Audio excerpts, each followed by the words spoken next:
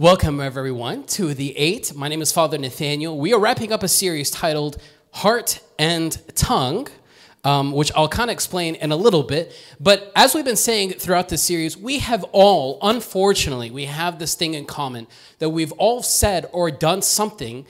We have said something mostly. We have said something in which we look back and we regret saying it. Someone says, "Well, you said this." When you say, "Well, I didn't mean to say it that way. That's not what I meant. It just came out wrong."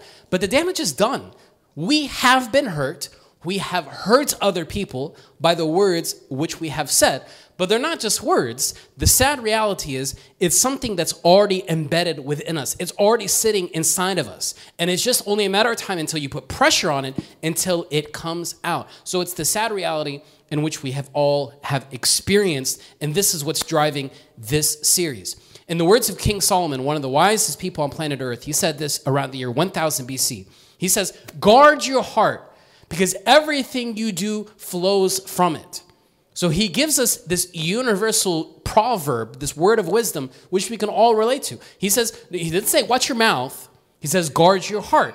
Because everything you do, every life decision, how you manage your finances, how you approach relationships, how you look at yourself, all of that flows from what is already settled within your heart.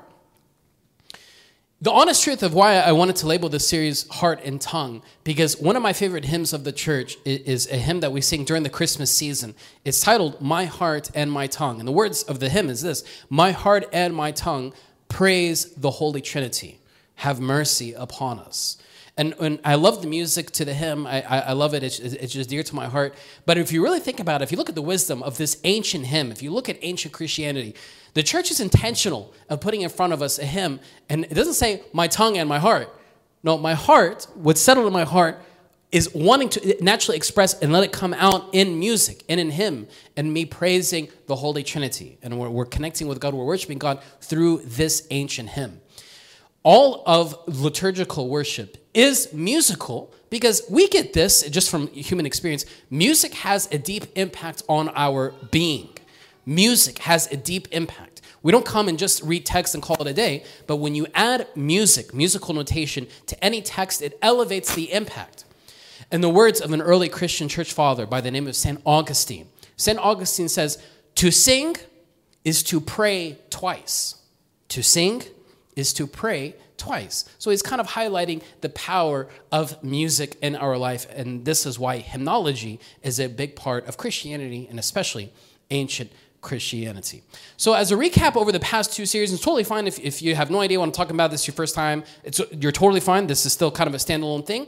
But if we look back at the last 2 weeks, the first week I talked about for us to hear ourselves. Hear how you word that thing. Hear yourself of why you sent the email that way or you sent that text that way. You're trying to, you have this ulterior motive behind it. You're trying to be snarky. We're trying to beat around the bush. Hear yourself. Watch yourself.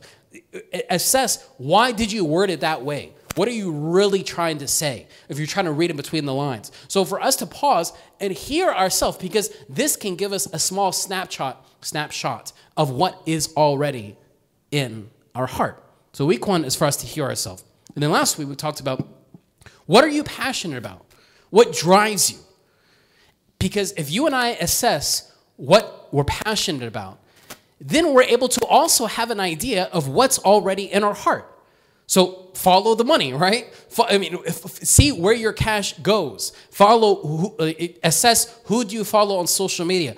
Pay attention to what podcasts and YouTube channels you watch or you listen. All of that gives you a glimpse of where your heart is already.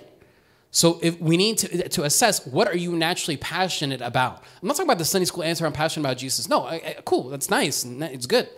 But honestly, assess where your time goes. And I think, honestly, the raw reality is follow the money. Because whatever we're passionate about, most of the time, our money follows it, right?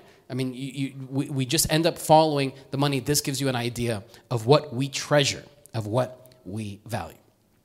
Today, I want to share with you a really awesome conversation which Jesus has with a lawyer.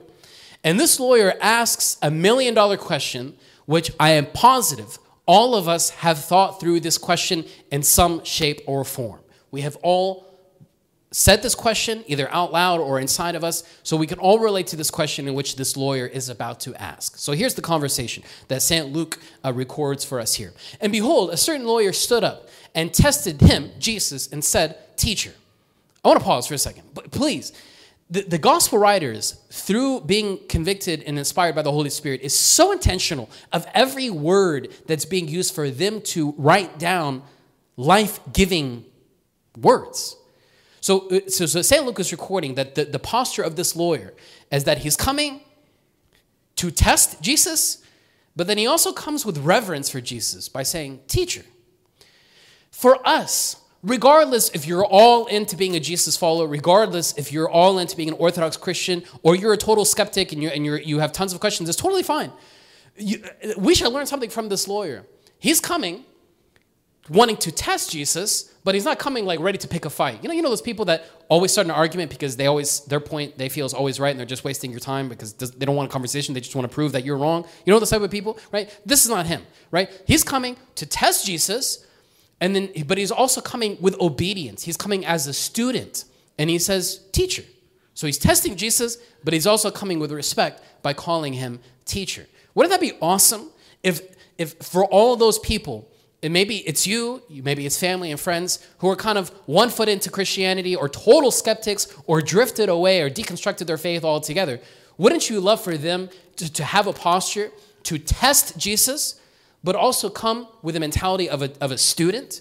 I mean, imagine if that was our posture for everything, right? So we should question things, even if you are an all-in Christian, an Orthodox Christian. I mean, even if you're not, I want you to question yourself and test Jesus. Why is that the anchor of your identity?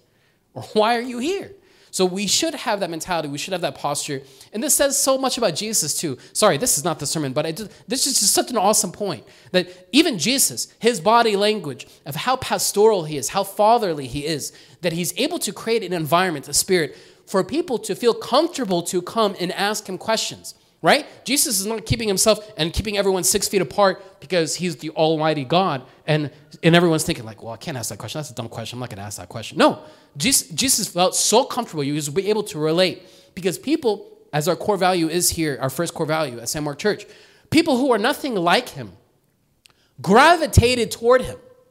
People who are nothing like Jesus liked him. There was something of how he conducted himself, of how he portrayed himself, of how humble he was, that he was able to relate to everyone, to the point that this lawyer is able to come with confidence, with boldness and vulnerability, and with this student mentality to test Jesus, but also call him teacher. Again, I love that, but moving on.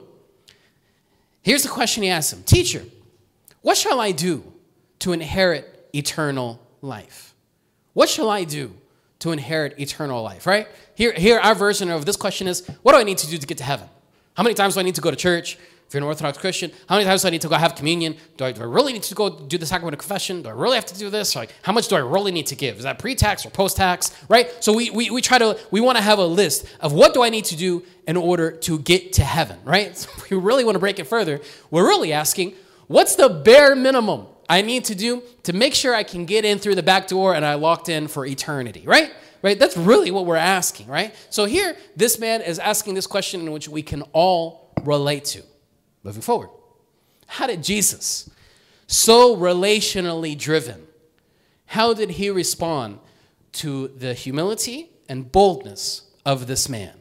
He asked the question, "Jesus, teacher, what do I need to do to guarantee me a spot in heaven?" Jesus said, he said to him, "What is written in the law? What is your reading of it?" Because he knows that he's very wise. He knows the Torah. He knows the 634 laws of the Old Testament. Then it wasn't called Old Testament, it was the Torah. He knew all the Jewish laws and customs and traditions. He knew all that. So Jesus he answers the question with a question. So he responds in the most relationally driven way. So by the way, when you guys get annoyed, when you text me a question, and then I respond saying, well, I want to hear your thoughts, don't get annoyed. I'm just following what would Jesus do, right? This is what he does, right? Because it's the relationship, it's not about the content. Because you're texting me this question. If you really want the question, you can Google it. but you're wanting to connect, which I love. And I want to continue the conversation, but I throw back the question to you. Anyway, moving on, just exposing a secret. But that's what Jesus does, and that's what I like to do as well. So Jesus responds a question with a question, right? So Jesus is picking his brain. Well, you tell me. You know all the laws. How do you consolidate all of this? How do you digest all of this? Is it just for your head, or is it something different? How do you analyze and assess and consolidate all these aspects of Judaism? This is what Jesus is asking, right? So he answered and said, okay, this is the lawyer saying, you shall love the Lord your God with all your heart, with all your soul, and with all your strength, and with all your mind. So he's quoting one law from the Torah, and another quote, another law from the Torah, your neighbor as yourself. So the guy was so smart. The lawyer was so smart. He was able to consolidate 600 plus laws and bring them down to 2. And he says, love the Lord holistically with every fiber of your being, and this same should be done to your neighbor. Amazing. How did Jesus respond? And Jesus said to him, you have answered rightly. So Jesus kind of pats him on the back. I'm proud of you. Awesome. That you're spot on. You gave the right answer. Good for you. You did an awesome job of being able to consolidate all of that and capture the spirit of the law. And what did Jesus say after that? All right, cool. You have answered rightly. Now do this and you will live. Right? So Jesus is kind of trying to wrap up the conversation by giving him a verb. Okay, you know the answer. Now do it. Right? All of us know the right answer, right? We know what the right thing is to do. Sometimes we justify ourselves for us to do what we want to, but honestly, if we kind of remove all that filter, we know what's the right thing to do. There is this moral compass within us as far as what is the right thing. Yeah, of course, we suppress our guilt, dismiss our shame, try to, we kind of dance around it. I get it. We play all those mental games with ourselves. I get it. But honestly, we know the right thing, but we justify ourselves. But Jesus is saying, okay, you know the right thing. Don't overthink it. Now put it into action.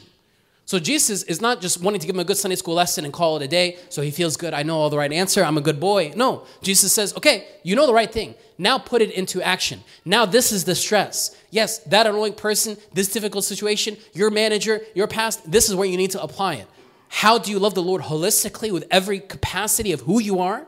And to also do the same with your neighbor. Yes, even those difficult people, you need to do the same. So Jesus says, do this. You answered rightly. Go do. All right? As if Jesus is trying to wrap up the conversation. How did the lawyer respond? But he, the lawyer, wanting to justify himself. So he's wanting to find justification for his own logic, right? Though you and I, we want to do what we want to do. So what do we do to justify what we want to do? We follow the right people on social media that confirm what we want to do. We surround ourselves with people that confirm what we want to do. And then the algorithms of how we search YouTube channels and podcasts and social media, they know us better than we know ourselves. They just solidify confirmation bias. So the social media is going to continue to give you the thing that you want to see to confirm your own worldview, or to confirm your actions, or to confirm how you're managing your finances, or to confirm what you already want to do. But the algorithm knows you better than you know yourself. So this man is wanting to justify himself and that what I'm doing is right? We can relate. We all do this. We talk to the right people. Come on, right? It's not a kid thing. It's an adult thing. We might portray a story. I don't want you to feel guilty. When people tell me a story like, well, he did this, she did this, or whatever. Okay, cool. Can the other person come in and we can talk? Okay, but I tell you, whatever he says, I promise you it's not the truth. Okay, we need two sides, right? So the person might paint the picture in a certain way to justify what they want, right? So the guy is looking for justification for his own actions. Moving on. He wants to justify himself. So he said to Jesus, can you define to me, like, what is the neighbor? Because if it's just like the person, like neighbor, I'm good. But just amuse me. Give me a definition to this. So Jesus knows now, he's getting a glimpse of what is in this lawyer's heart. He's wanting to get the answer that he wants to hear. He's wanting to justify himself, right? So this is an opportunity for Jesus to kind of, all right, obviously he didn't want to just, when I said go and do likewise, okay, didn't go that way, and you're wanting to find justification. So Jesus now makes a hard right turn in the conversation, and using one of his most beautiful tactics as a communicator is using a parable, is using an analogy. The beautiful, rich thing about parables that Jesus uses is that you can find yourself in the narrative. You can find yourself in the parable. And you can be different people in the parable, in the narrative, for us to relate to the different figures in the parable. And we can find life, we can find nourishment for our soul through the parable. So Jesus makes a hard right turn in the conversation. Again, he doesn't directly answer the question. Then Jesus answered and said, once upon a time, he didn't say that, but once upon a time, a certain man went down from Jerusalem to Jericho and fell among thieves, right? So this is a 14, 15-mile path, which his audience knew. The guy knew what's that path and how dangerous and dark it is. So he understood. So there's this 14, 15-mile path, walkway, that this person was walking. A certain man went down from Jerusalem to Jericho, and he fell among robbers, fell among thieves, who stripped him of his clothing, wounded him, and departed, leaving him half dead. All right? Now, by chance, a certain priest came down that road, and when he saw him, he passed by on the other side. There is a cultural element to why Jesus is giving this parable, because priests then, the Jewish priests, could not defile themselves. They're holier than thou, right? So they didn't want to defile themselves. So he saw the priest saw him and just kind of went another way and pretended like he didn't really see him, that move, and he just kind of went another way because he didn't want to inconvenience himself and he didn't want to defile himself by dealing with this man. Likewise, a Levite, when he arrived at the place, he came and looked and passed by on the other side. So, okay, we have a priest, we have a Levite. But a certain Samaritan, as he journeyed, came where he was. And when the Samaritan man saw him, I want you to understand this cultural element as well. Jews and Samaritans, it's like water and oil. They do not mix at all, right? They always want to be separated from each other. This is the cultural climate of the time. So this is why the tension, for those who are familiar with the dialogue which Jesus had with the Samaritan woman, that's why that woman in the beginning was so defensive and was telling Jesus, what on earth are you doing? I mean, you should know better. This is a no-no, right? So there's always this huge friction, this huge tension between Jews and Samaritans. So Jesus is saying the story, and a certain Samaritan, as he journeyed, came where he was, and when he saw him, and I'm sure the lawyer, when he's hearing the story, he knows the Samaritan is also going to pass the other way, just as the priest did, just as the Levite did. Because he's a Samaritan, seeing a Jew, of course he's not going to help. And I'm sure Jesus paused in this part of the parable to capture the lawyer's attention. And then Jesus busts and rips open any stereotype. But a certain Samaritan, as he journeyed, came where he was, and when he saw him, he had compassion. There was something tugging at the Samaritan's heart. It pulled at him. He didn't just say, oh, poor guy, may God be with him, and, I'll pray for you.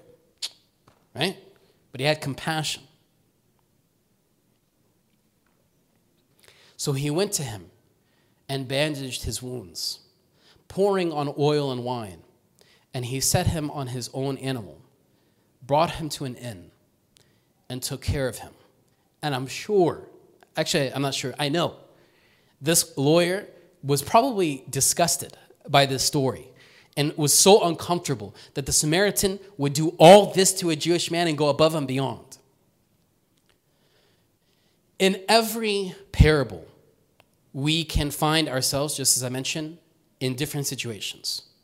Can we find ourselves to be like the priest who kind of looked the other way? We'll get to that. And like the Levite? Yeah, we'll get to that. Can we relate to the Good Samaritan, as this parable is known as? Yeah. I think we can relate to the Good Samaritan of having compassion, right? It's sad. It breaks my heart when I see this, right? It moves us, right? We might donate, we might do something, right? It pulls at us. So I think we can relate to having compassion. But I also think we can also relate to ending it at just compassion and not leading to action. I think we can also relate to that element as well. But also in this parable, we are that wounded person. if we're honest with ourselves, and forget how we portray ourselves and everyone thinks our life is all put together and everything is great. But if we're honest with ourselves, we have wounds. We have wounds in our marriages. We have wounds from our past. We have wounds from struggles and habits that I told myself I wouldn't do this again. We have those wounds that are within us. And here is this Good Samaritan coming to meet this man where he is. There is an early church father by the name of Origen. He was Egyptian. He is from Egypt, Origen. And he has this beautiful meditation to this parable. And Origen says this, that when the Good Samaritan poured oil and wine on the wounded person, this is the sacraments of the church, our wounds.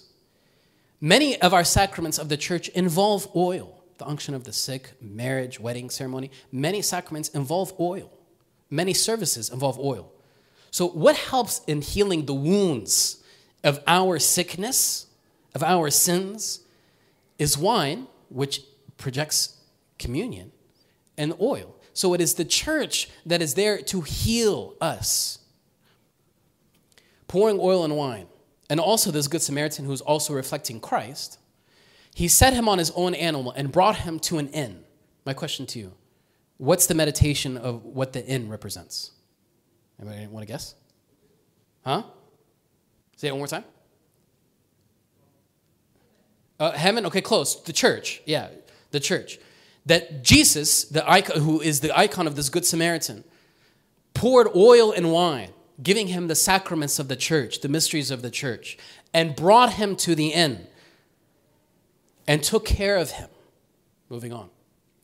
On the next day, when he departed, he took out 2 denarii, the Good Samaritan, who's the icon of Christ, took out 2 denarii, gave them to the innkeeper, and said to him, "Take care of him, and whatever more you spend, when I come again, I will repay you." Christ, the Good Samaritan, is giving 2 denarii, basically giving money. So the 2 denarii reflects when we are in the inn, which is the church, and when we have poured on us oil and wine, and when we're taken care of in the church, Jesus the Good Samaritan is giving 2 denarii, which is a meditation, a reflection of the Old and the New Testament. That the church gives us Scripture, the Old and New Testament, as being medicine.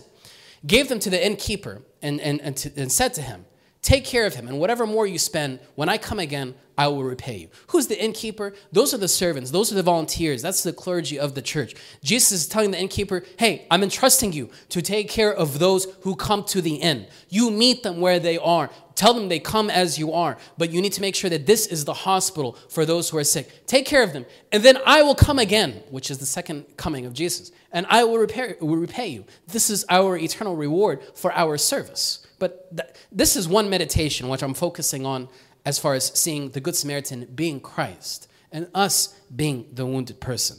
But I want to focus on another aspect to this parable. That's why parables are so good, right? Because you can take it from every angle. Moving on. Jesus asked the question to the lawyer.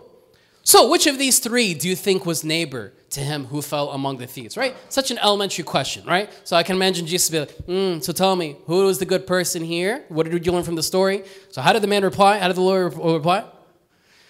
And he said, "He who showed mercy on him." I want you to pay attention. The Jewish guy, the lawyer, had this bitterness, this grudge against Samaritans, that he could not even answer the question to Jesus by saying, the Good Samaritan, the Samaritan man, he was the right person. He couldn't even say it. He said, that one who showed mercy. He's the one who did the right thing. He had this bitterness and grudge in his heart that he could not even say that it was the Samaritan who did him good. He couldn't even say that. He couldn't even say those words. And Jesus said to him, "Okay, go. I said it before 10 minutes ago. I give you a nice parable. I'm also telling you to go and do likewise." The state of your heart is revealed on how you view others. The state of our heart is reflected on how we view others. You know those people that you always label as being those people? You know those people that it doesn't matter what they do right. You're always going to look at them with a critical eye. They're always wrong, regardless of what they do right. They can never win. You know those people? The state of your heart is revealed on how you view others. And the follow-up to that, how you view them will determine how you react. How you view them will determine how you react. The priest and the Levite had, I'm sure if you asked them, why didn't you help the man who was wounded? I'm sure they would give you the most beautiful spiritual answer of why they did not. And maybe it would convince us. For all of us, we have so many layers that justify what we want to do. But the state of our heart is revealed on how we view others. And not just view them, it also determines how we react to them. So what is in our heart? This is reflected on how we view others and how we respond to other people. The priest and the Levite, it was uncomfortable. It was uncomfortable for them to stop their agenda. They had an appointment, I'm sure, and they were already late. It was uncomfortable for them to stop and for them to help the one who was wounded. It was uncomfortable for them. It was also definitely inconvenient, right? Don't we love to be comfortable? And don't we love convenience, right? So it was definitely the raw reality for both the priest and the Levite of why they did not help the man is because it was inconvenient. It was uncomfortable. Or maybe sometimes we tell ourselves, well, I'm not the right person. I'm not a physician or anything. I don't know I don't know how to help them, but I'll definitely pray for them. Right? And we kind of just ended at that. Or we just put a good, nice social media post that I support and, that's it. And that kind of justifies within me enough, right? And we just keep it at that, right? I'll pray for them. I'll I'll repost or whatever it's called. And that's it, right? Because I'm not equipped. Yes, that might be true. But sometimes we hide behind that excuse. Something I heard many years ago that I try to live by. Do for one what you wish you could do for all. Do for one what you wish you could do for all. I was told this many years ago when I first went into priesthood, because I struggled a lot with well, if I do this for one person, then everyone's going to expect that I do it for everyone else. If I go to this birthday party, then I have to also have to go to everyone else. And I kept on, and I just started, playing these mind games with myself. Like if I do it for one, I got to do it for all, and then somebody's going to be unfair, and then it's going to be an issue, and blah, blah, blah, right? And I played all those mental games with myself. No, and then I had to stop. I do for one what I wish I could do for all.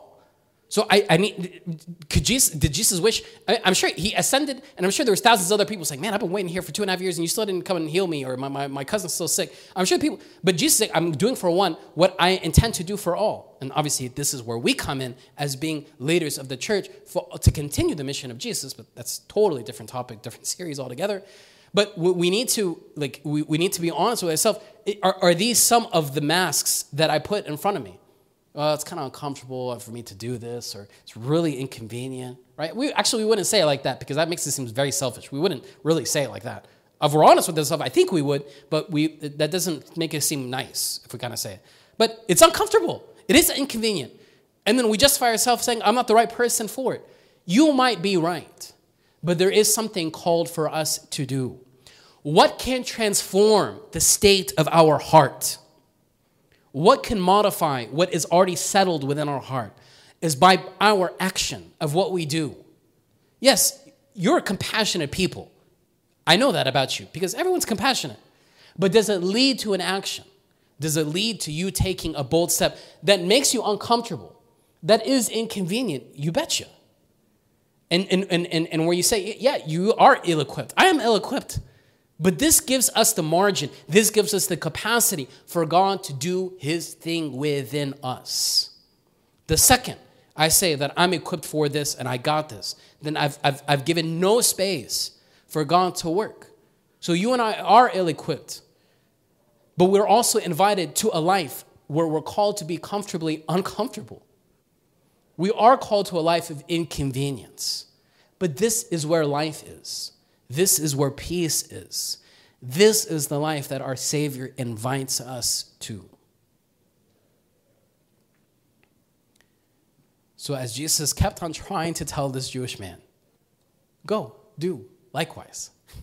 He still didn't get it. So Jesus gave him a parable. And then he said at the end, who's the right person? He gave the right answer. He said, okay, go do. So on that note, I want to stop talking because we can listen to sermons. We can, watch cute things to make us feel good all day. But unless we take the words of Jesus to go, then we're missing out on what God wants to do within our hearts. Let's stand for prayer.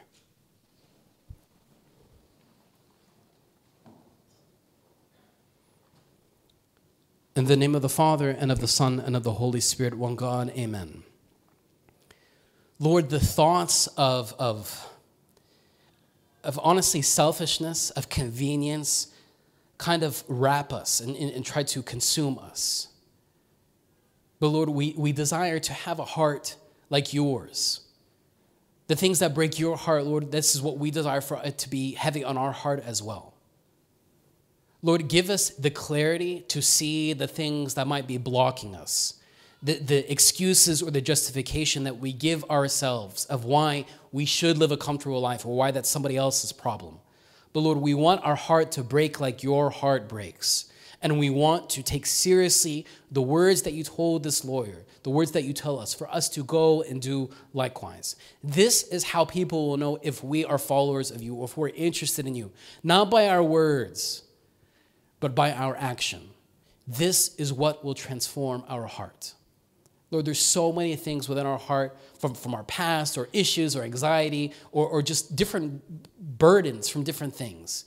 But Lord, we're giving you our heart for you to renew us, to transform us, to soften our heart, for our heart to be your heart. That requires us to hear each other. That requires us to assess what are we passionate about. And this requires us to see what are our actions. Do they reflect that? Through the prayers of all your saints, Lord, hear us as we pray together, saying, Our Father, who art in heaven, hallowed be thy name. Thy kingdom come, thy will be done, on earth as it is in heaven. Give us this day our daily bread, and forgive us our trespasses, as we forgive those who trespass against us. And lead us not into temptation, but deliver us from the evil one. And Christ Jesus our Lord, for thine is the kingdom, the power, and the glory forever. Amen. Thank you, everyone. We'll begin a new series next Sunday. Have a great week.